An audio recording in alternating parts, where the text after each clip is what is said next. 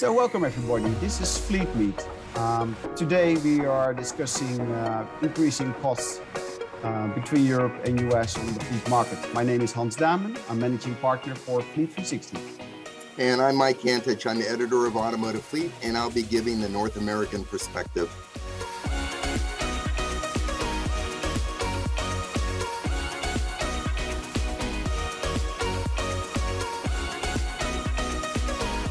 Well, to start a discussion, Hans, this is a universal phenomenon that's happening in both North America and Europe.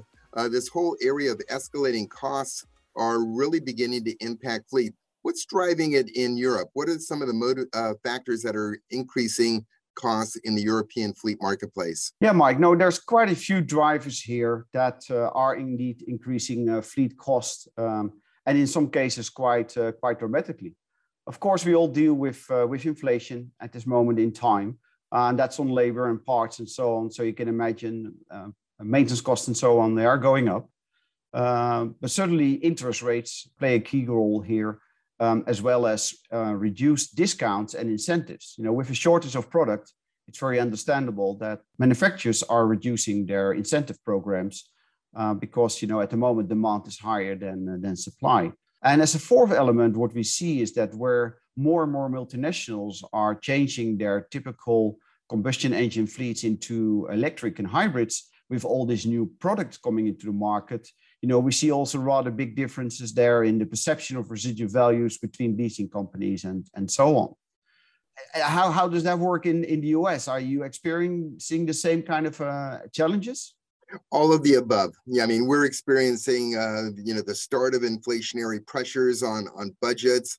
We're experiencing availability issues in getting replacement vehicles, which in turn cascades and creates a whole new series of costs. You know, incentives are reduced because manufacturers no longer have to incentivize buyers in order to buy vehicles because the end user demand is such that it exceeds their production volume that they'll be producing. In addition to that, we have other factors such as fuel. Fuel is a major issue. Commodity prices are going up across the board for key materials such as aluminum, which is used in a lot of upfit products that are mounted on work trucks. You have your overall maintenance expenses with the inability to source replacement vehicles on a timely basis. Many vehicles are being kept in service beyond their normal service life.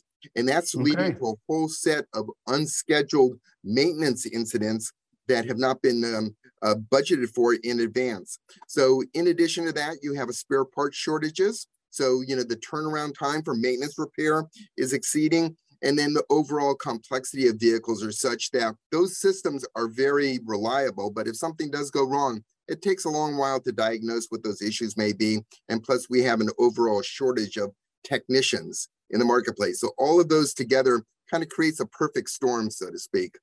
So, you know, one of the key differences between the North American and the European market is the way vehicles are funded. You know, in terms of funding by a lease, the primary lease that's being used in Europe is a closed-end lease, which requires, you know, the lessor to assume the residual value risk on the vehicle. How is that affecting pricing in Europe, and what is the forecast for the used vehicle marketplace in the foreseeable future? Yeah, interesting indeed, Mike. It is very different between Europe and US in that respect, with closed-end being the most typical and most used product in Europe. The risk with maintenance costs and tires and but also predominantly depreciation is with the leasing companies. So that challenge is at this moment in time to forecast residual values on cars they have not seen before or have not had a track record on. You know, I'm referring now to the new products that are coming out, but also they have to forecast what will happen now to residual values and how will this whole bump that we have on the road now on the shortage of supply and so on affect residual values in the future. Now, it's a bit of a kind of a controversy in the whole debate here because, you know, especially with the current marketplace on residual values, they're going sky high.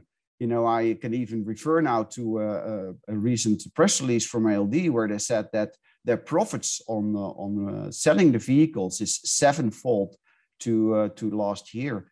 Meaning is that, you know, right now they're making huge profits. But what does that mean for the future, and how are they then absorbing that risk for the future? So yes, the benefit and the balance that we are trying to find here is with fleet managers in a closed-end lease. It doesn't matter what the resale value of a vehicle is, and therefore, they're with no supply of product.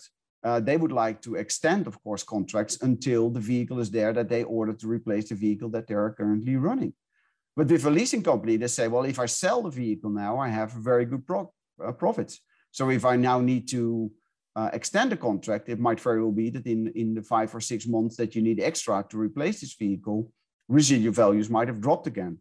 Mm-hmm. So that's the kind of balance that leasing companies and customers here are trying to find in the most appropriate way.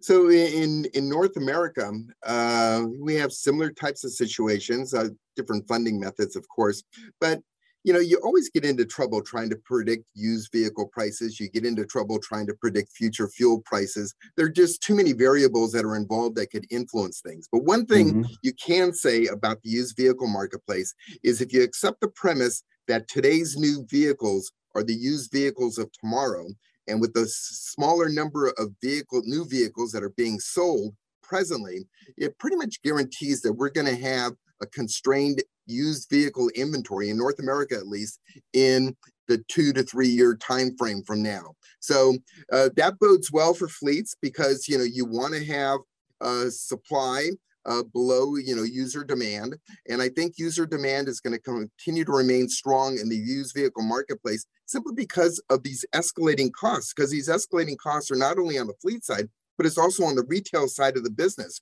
And as new vehicle costs increase, and dealers are now selling vehicles for MSRP with premiums on top of that, that's not going to go on forever, but it's going to go on long enough where it's going to have an impact down the road.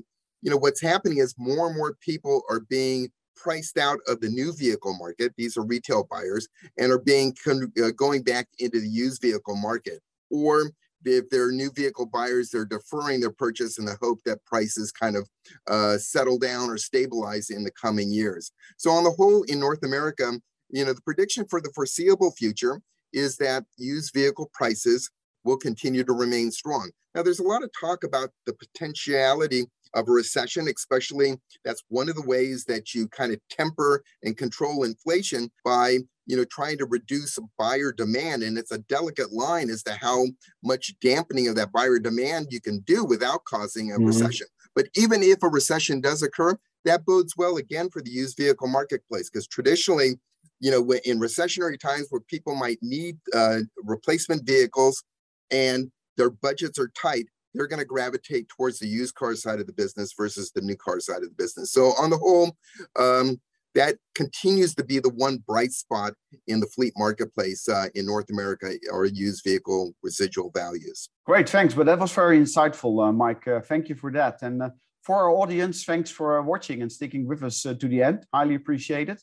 This is just a start of a series of videos and episodes that we'll be running in the months to come.